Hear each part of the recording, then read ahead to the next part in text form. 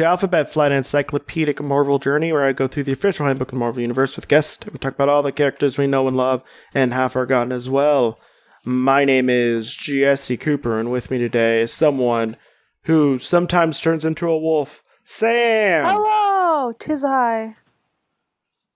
Wolf person. Are you calling me a furry? Because you're not wrong. Well, we're talking about someone who can turn into either a wolf or an anthropomorphized version of a wolf or just a girl. Oh my god, so furries are So we're talking about Wolfsbane. Do you have an idea what Wolfsbane is? Probably some weird 4chan type person who's really into furryism. No, not really. Really? Well, here's what she is. She's a little teen. She's a little teeny bopper. She is a babby. She's a little babby. Look how skinny she is also. Very tiny. I love her gloves. Yeah, and she also has pirate boots. Ooh. Arr. But yeah, we're talking about Wolfsbane or Rain St. Clair. She's a little tiny teeny bopper who has red hair and is adorable in her X-Men graduation suit. So, as I already pretty much gave up the game, she could turn into a wolf. So, there. But, her occupation is student. She is a citizen of the United States. Of the United Kingdoms with no criminal record. On a student visa to the United States and still a minor. So is she in, high school? Well, she goes to the Xavier School of Talented Youngsters. A.K.A. paramilitary child soldier school. Yeah. So, she has no other alias. She was born somewhere in Ross and Cromarty, Scotland. So she's also a Scot. She's single. No growl. Because she is a teenager. And her group affiliation is New Mutants. And she first appeared in Marvel graphic novel number 4, The New Mutants Revealed, in October 1982.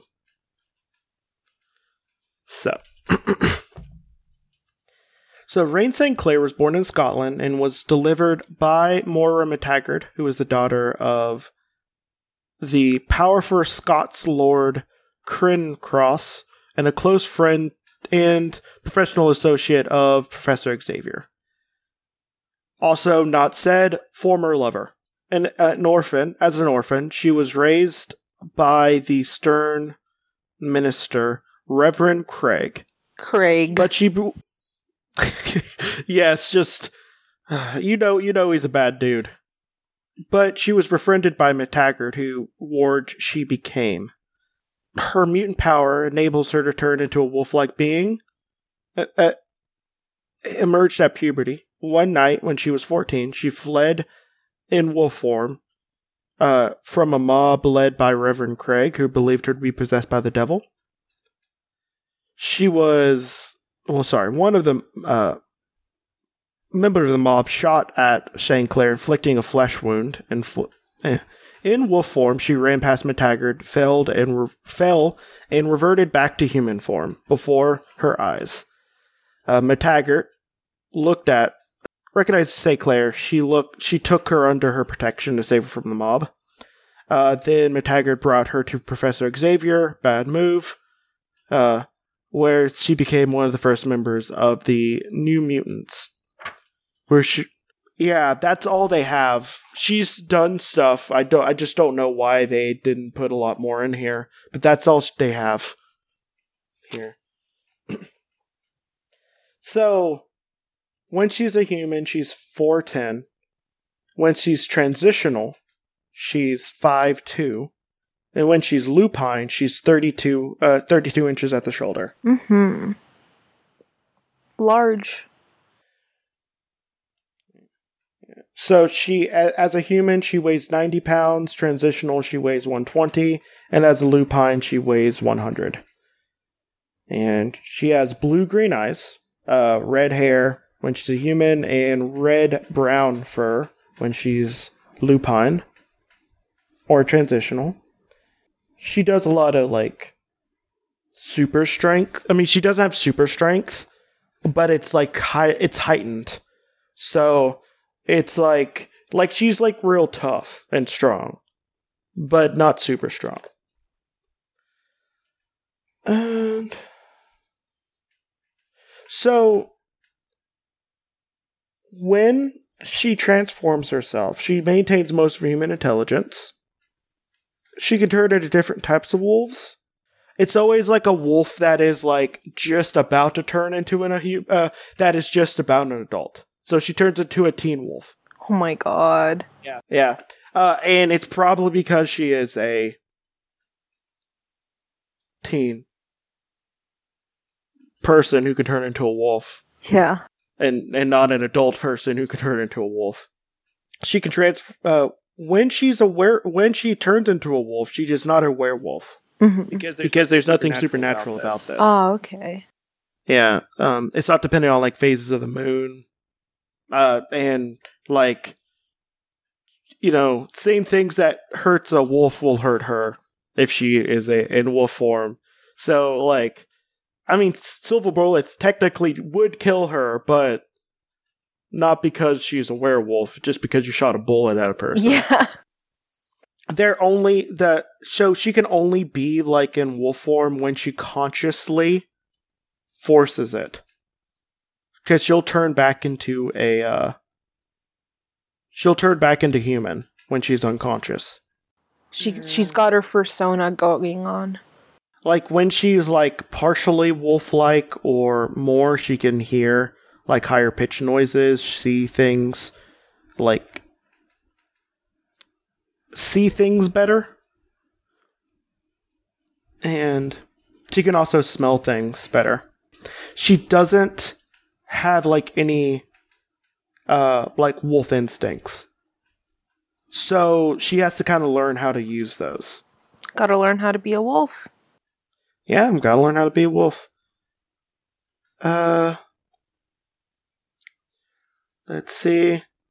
She can do like a transitional form where she's kind of like in the middle, where it's basically, imagine a fursuit. She's like capable of speech when she's in that transitional form. She's less agile than a wolf, but she's more stronger than when she's a human. And she can kind of stand up and use her front paws as hands. In her transitional form and lupine form are more massive than her human form. We don't know where she gets that additional mass. She also has a suit that's like unstable molecules, and it basically turns into a collar when she is a wolf, instead of ripping off. So that's convenient. That's her. Well, I'm looking through her pictures, and she's such a cute baby. She is like a real good. She's just a real good girl. Mm-hmm. Best girl. Like she's great. She's so good.